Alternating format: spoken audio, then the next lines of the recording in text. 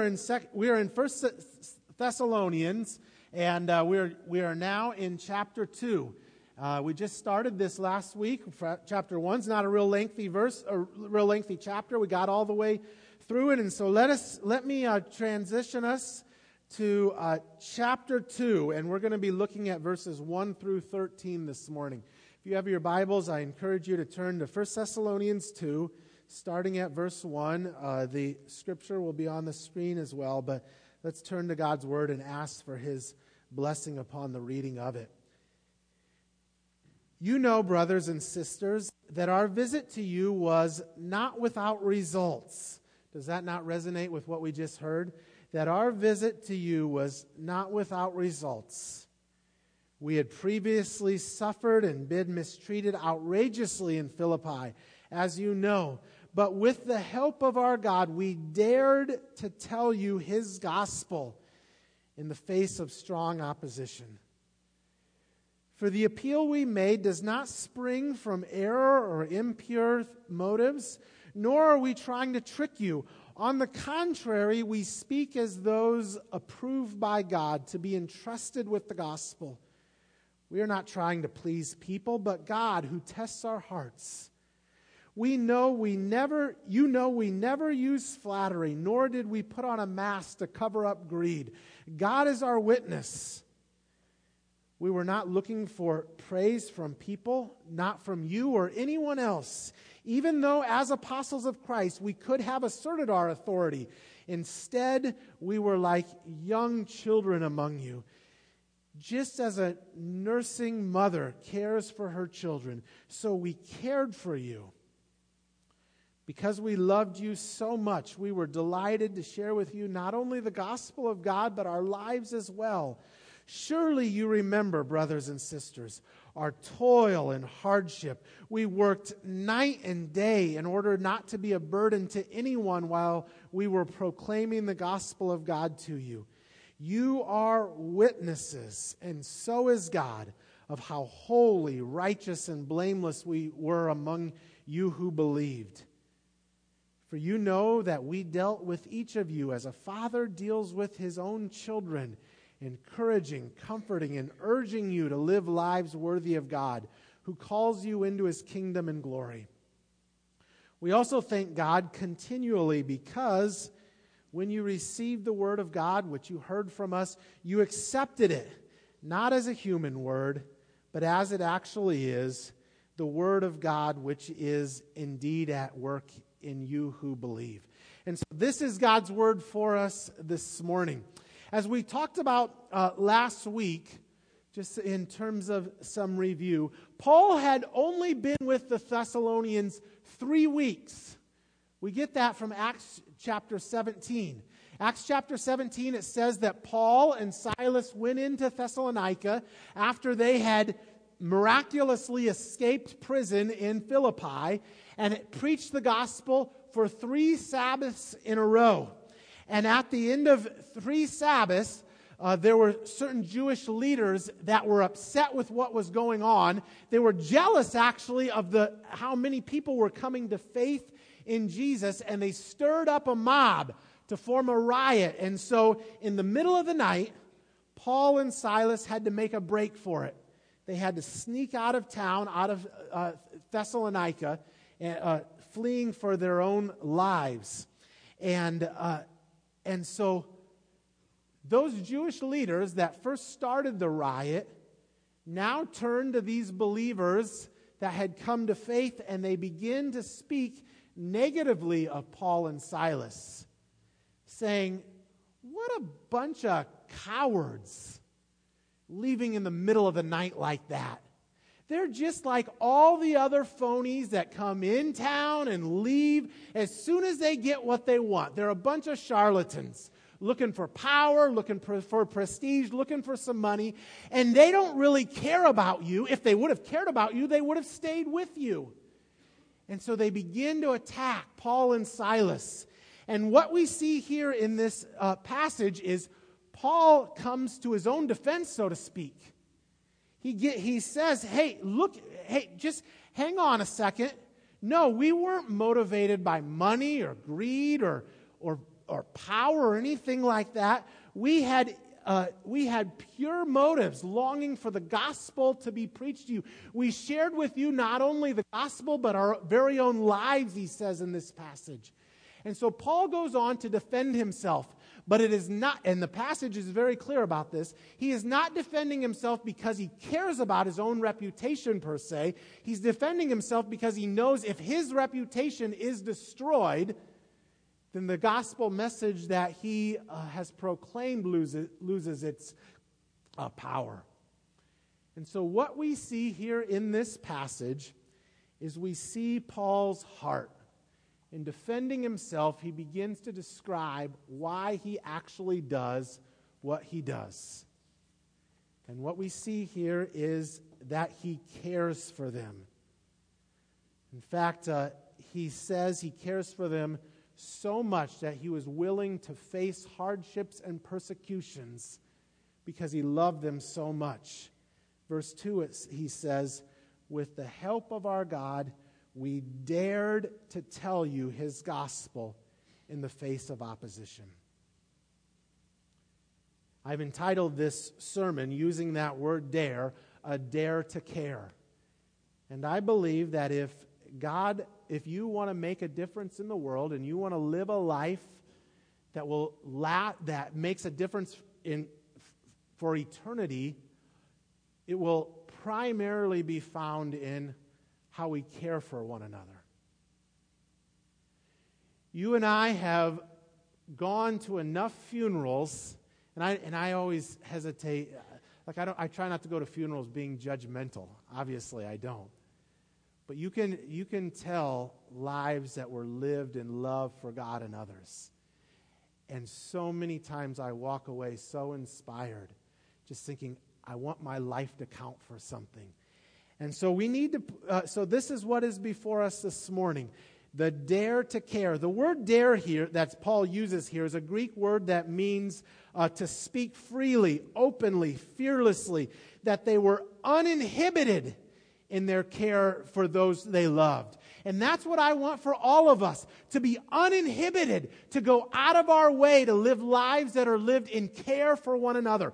If we are Christians, this ought to define who we are, to live in care for one another. Amen?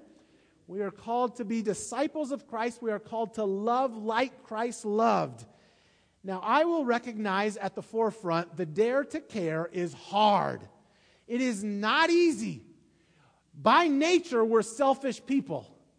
By nature, we don't go out of our way to care for one another. And so the dare to care is a challenge for our hearts. Now, why is it hard? Well, one, I'll give just a couple reasons I think that are alluded to here in the text. First reason is because it's emotionally draining. Any of you that have cared for someone that has real needs, emotional needs, relational needs, physical needs, you know that it is emotionally draining. In fact, there is always the fear of burnout. If we really give ourselves to one another, we can wear ourselves out. And so there are times where we have to set up boundaries. But here's my challenge, to set those boundaries as wide as we can, so that we can give ourselves as much of ourselves as we can. Verse 8 in this passage says, here's Paul speaking for him and Silas, "We cared for you because we loved you so much. We were delighted to share with you not only the gospel of God, but our lives as well." You see, he sought to share as much of himself as he could. And if we are to give ourselves to others, it means if we are to care for others, it means that we are giving of ourselves. It requires love. It requires patience. We enter into others' lives in their pain, in their frustrations, in their disappointments, and in their hurts. And sometimes it can be emotionally draining. Why? Because hurt people hurt people. And so we pour out our lives. Now, along these lines, I just want to give us one cross-reference that I think is helpful. 1 Peter 4:11 says, "If anyone serves, they should do it with the strength that God provides, so that in all things God may be praised through Jesus Christ." I have found that to be a helpful verse, that when we give of ourselves and we just don't feel like we have any more strength to give, we're tired, we're worn out, we're burnt out, to rely upon the Lord that He might give us strength. May we serve with the strength that God provides. A second reason, it may be emotionally draining. Secondly, caring is hard because it requires self-denial. Again, the verses, I see this in verse 5 through 7. We know, you know that we never used flattery. We never built ourselves up. Nor did we put a mask on to cover greed. We didn't seek to make ourselves look good. God is our witness. We were not looking for praise from people, not from you nor anyone else. Even though as apostles of Christ we could have asserted our authority. Instead, we became like little children among you. It requires self-denial. In other words, it requires us to give of ourselves, to not worry about our own reputation, but rather to seek to care for others. Romans 12 says we are called to rejoice with those who are rejoicing and to weep with those who are weeping. And so the dare to care means that we enter into someone's life who is hurting. And I think of someone reaching out to a friend when they have lost a loved one. I think of those that I know that just simply meet up for coffee with someone just to check in with them. How are you doing? No, I mean, how are you really doing? The answer can't just be, I'm okay, I'm fine every time.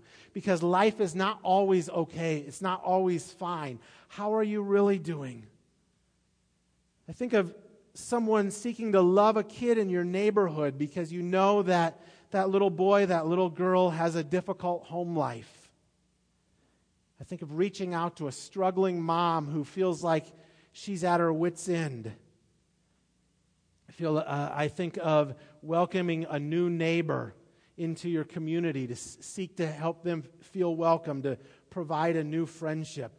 And so this is the dare to care. And I'm sure that, and I hope that all of you, even now, have coming into your mind ways and people that God is calling you to care for. It's going to look different for every one of us. There's no right, like this sermon has to be general and broad on purpose, because God will lay it upon your heart. We can't meet every need, but all of us are called to care. And so there is that dare to care, to ask, to listen, to be there, to pray, and then to follow up. Is there anything that I can do to help? We get a glimpse, as I've said, of Paul's heart in this passage. I think it comes out crystal clear in verses 3 and 4. For the appeal we make does not spring from error or impure motives, nor are we trying to trick you. On the contrary, we speak as those approved by God to be entrusted with the gospel. We are not trying to please people, but God who tests our hearts. So let me give 3 things, and I'll admit right away here, I could have used these as my 3 points of my sermon. In fact, I am taking these directly from another preacher's 3 points. And so, but I just thought, let me read these briefly. Their message is true. Their message is true. He's entrusted with the gospel. May we speak the word of God. May we speak truth to one another. Secondly, their methods were above board. Their message is true. Their methods are above board. He says he's not trying to trick them. He's very straightforward. And I think our call to care for one another, our methods are above board. And then lastly, our motives are pure. And so we check our hearts. God, how am I ministering? Is it to glorify self, or is it to glorify you? All of this is applicable for all of us, especially those of us who serve in leadership. So much of this passage, I've had to look at my own heart.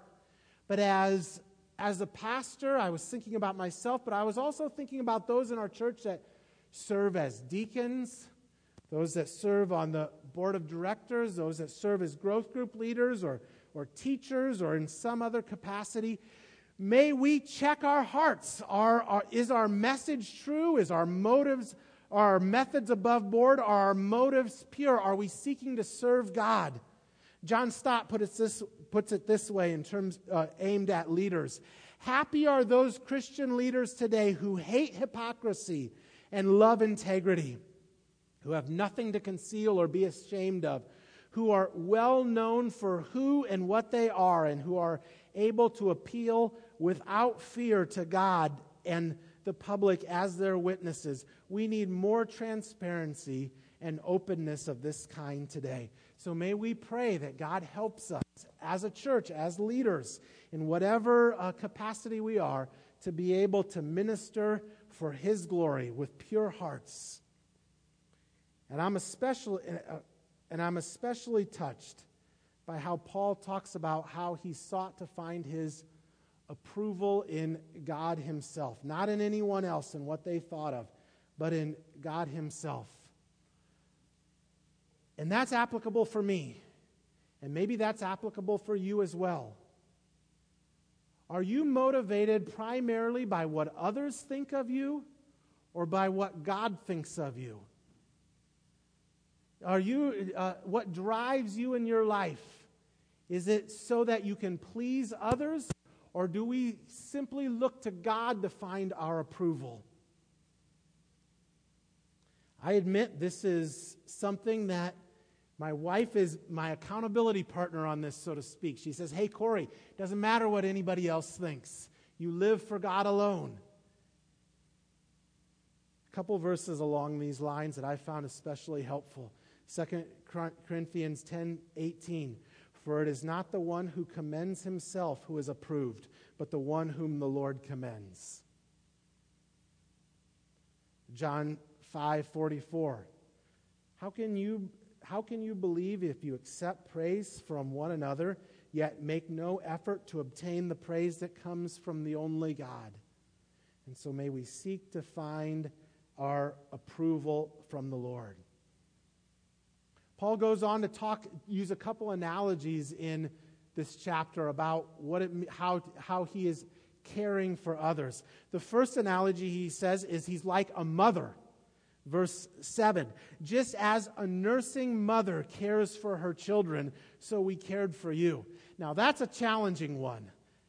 A mother's love is unique, right? A mother's love is so caring for her children. I think of coming home and Chelsea's been on the floor all day playing with the kids and just going out of her way to care for their needs. So forgiving, so patient, so kind. In fact, the ESV, I like the way it translates this verse, but we were gentle among you like a nursing mother taking care of her own children. Such gentleness. And I think of our own care towards one another. Do we love one another that deeply, that we long for their good, that we're so quick to forgive, that we give so much patience, that we seek to support them in the ways that we would support our own children? Now, I recognize this is an analogy. There is a special relationship that you have with your own kids, but it's a challenge. That's the word I chose to summarize all of this, and I'm sure that it could be broader, but caring for others like a mother, the word I chose was support. Because when I was thinking about my own mom, I'm just so thankful for the support that she gave. I remember her helping me with homework. I remember her helping me when I was struggling in various ways, just there to support. And then Paul goes on to say, we loved you not only like a mother, but also like a father. In verse 11, he says, for you know that we dealt with each of you as a father deals with his own children, encouraging, comforting, and urging you to live lives worthy of God, who calls you into His kingdom and glory. I hope I'm like that with my own kids, encouraging, comforting, urging them to live lives that are worthy of God. And I resonate with the idea of urging them to live lives. I love to try to just help my kids try to be the best that they can be, so to speak. I love practicing with Dawson, basketball and baseball. I quiz him on his math. I love to give him like long, hard multiplication problems. Just see if he can do it in his head. I challenge him on memorizing verses. Yesterday, Kinsey and I were practicing their letters, writing her letters, and I quiz her every week. Hey, what did you learn in children's church today? And so I love the idea of just trying to help them to grow and be better in whatever way they can. The word I chose for love, caring like a father, is accountability. Now, I recognize I'm stereotyping here, that a mom provides accountability and a dad provides support, obviously. But I think, but these two ideas, I think, go hand in hand as we think about caring for one another, to provide support and accountability. Dad was my accountability when I was growing up. I can remember getting in trouble, and believe it or not, Pastor Corey was not such a good kid when he was growing up. I caused a lot of trouble. In fact, I remember I had a baseball one time, and I threw it through the kitchen window. Not from the outside, from the inside of the house. And I remember Mom saying, wait till Dad gets home, and being in fear the rest of the day. Dad was accountability. And I think as we seek to care for one another, we're seeking to support one another, and we're seeking to hold one another accountable, so to speak, because we ultimately want to see God's goodness in one another's lives, right? We want to see God work in powerful ways to do what is best for them. God's word and what God teaches us, God's ways, I should say, are the thing that we can share with others that is the most caring and loving act that we can provide. To provide support during difficult times, to provide accountability, to stay on the straight and narrow, and to seek God with all of our hearts. And that is where the Word of God comes in. I wanted to make one final point from this passage, and it's simply found in verse 13. And we also thank God continually because you received the Word of God, which you heard from us. You accepted it not as a human word, but as it actually is, the Word of God, which is indeed at work in you who believe. This word, the Bible, has so much help in providing care for one another. It is in these words that we find the words of life. It is in these words that we can speak God's truth into someone's difficult situation, that they are loved, that they are not forgotten, that they are filled with God's peace and comfort in, as God's word says, in ways that transcend all our understanding, that surpass our understanding, that God's peace invades our lives. God's word is powerful. Let me say this, first of all, just in summary. One of the most loving acts you can give someone is the Word of God. 2 Timothy 3:16 says, all Scripture is God-breathed. In other words, it comes directly from the mouth of God and is useful for these things, for teaching, rebuking, correcting, and training in righteousness, so that the servant of God may be thoroughly equipped for every good work. And so as we seek to care for one another, we seek to teach, we seek to rebuke when rebuke is necessary. That can be a caring thing. We seek to correct. We seek to train for righteousness. We seek to encourage and strengthen and comfort and inspire. And God's word is the strength. It gives all of these things and so much more. In fact, God says about His word that it does not go out from His mouth and return back to Him empty, but it will accomplish what He desires, the purposes for which He sent it.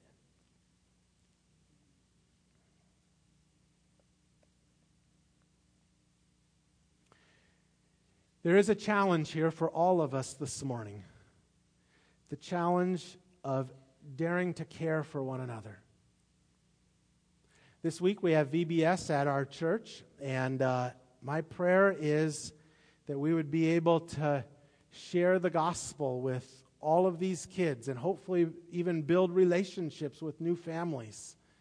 That we would be able to share the love of God with others, and that we would be able to share God's word with them.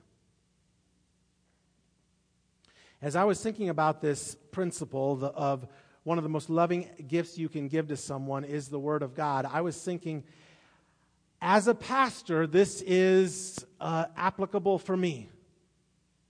If I care for West Covina Christian Church, it means that I will, to the best of my ability, faithfully, truthfully, with gentleness and love, preach God's word. Because I know that I will disappoint. That's inevitable. No pastor is perfect. No pastor is infallible. And I can't visit everyone as much as I want, and I can't counsel every need. But I can, as I said, by the grace of God, preach and teach God's word. And that is a caring, loving act. So please pray for me, that God would give me the ability to care and love in this way. And pray for all of us, our brothers and sisters in Christ, that we would be faithful to, one, the Word of God, and two, the people of God. Those are the two commitments we find in this passage. One, to the Word of God, and two, to the people of God. So let me ask this question in conclusion.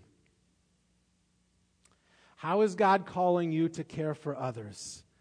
Let's just, in the quietness of our own hearts, bow our heads and close our eyes and put that before the Lord as we seek application. God, how are you calling me to care for others? And I'm going to pray that God brings a face or a group to your mind, that God would, and maybe it's a group you're involved with already, maybe it's someone you've been meaning to reach out to. How is God calling you to care for others? How will you provide support and accountability? How might you be able to speak the truth of God's love, God's word into their lives? A dare to care is hard, but if we are to live lives that make a significant difference in the world today, we will seek to care for one another. I said last week that 1 Thessalonians is a discipleship curriculum of sorts. Last week we looked at evangelism, and now this week we're looking at caring for one another.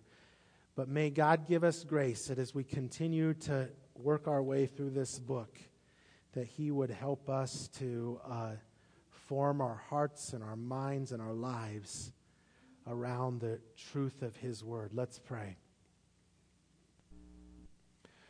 Oh God, we recognize that this dare to care is hard. And we can't do it in our own strength. But even as I look around this sanctuary this morning, I see so many faces of people I know that are daring to care. And it's hard. And maybe there are those here this morning that are tired or burnt out. And maybe there are those here this morning that need to be challenged in their hearts to turn to you and to rely on you for strength. And God, I pray that just by your Spirit that you would do the work that you see fit to do. We trust in you as our Heavenly Father, that you know what is best for us, that you ultimately are the one that provides support and accountability. And so we put ourselves in your tender, gentle hands and ask and pray that you would have your way among us. Give us strength to be the caring, loving people that you want us to be. And we look to you for all of this because only you can provide. In Jesus' name, amen. Please stand with us. Thank you, Pastor Corey, for really laying down that challenge from the Word. And as we really take that in, as we process that, as I was listening to Pastor Corey preach, I was really, 1 John 4:19 came to mind, which is we love because he first loved us. And we have received so much love from God. How can we care? How do we love those around us? And we just pray that God would fill us with that love that he's given us. So let's worship him as we seek to proclaim his goodness, his love to ourselves and those around us.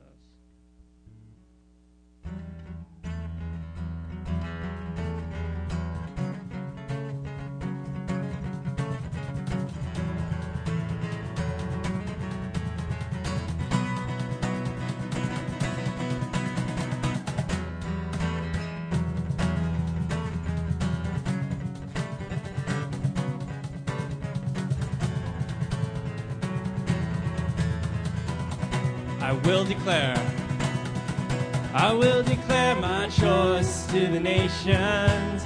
I will shout for joy in the congregation. I will worship God. Worship God. All my days, those who love the Lord are satisfied. Those who trust in him are justified. I will serve my God.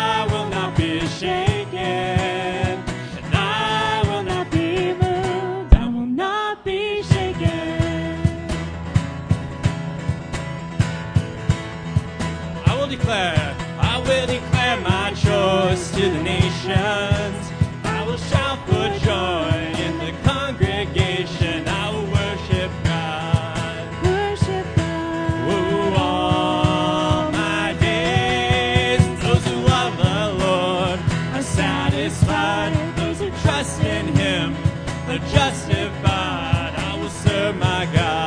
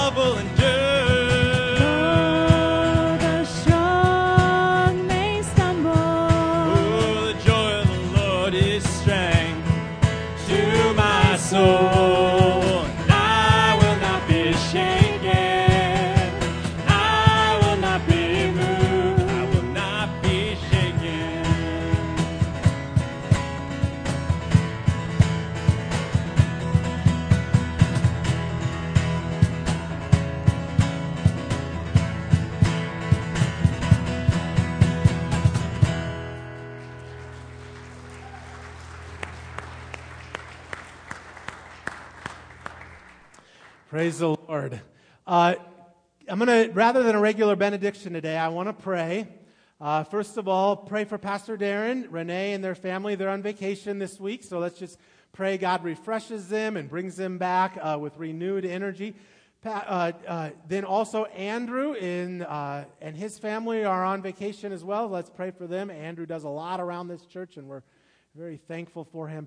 And then lastly, I want to pray for VBS, and I want to challenge all of you to pray every day this week that God's word would go forth with power and that God would help us to reach little kids with the good news of Jesus and new families as well. So let's just pray that God's love is poured out in this place this week. Let's go before the Lord in prayer.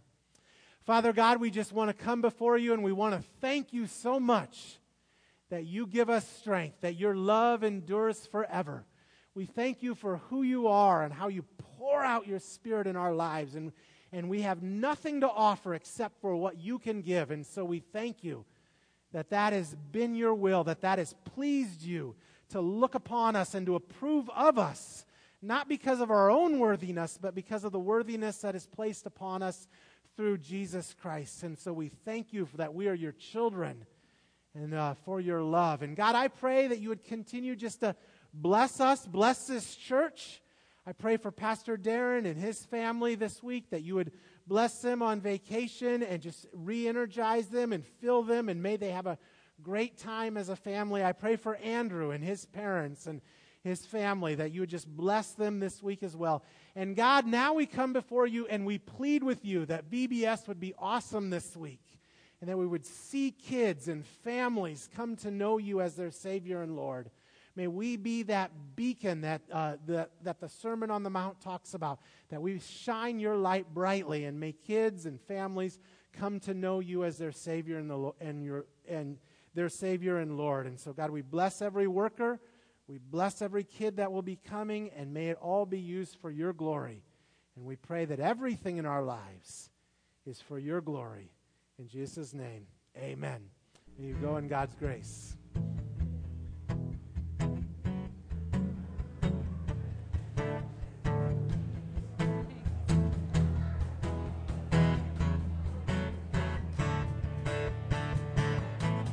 Blessed be your name in the land that is plentiful, where streams of abundance flow.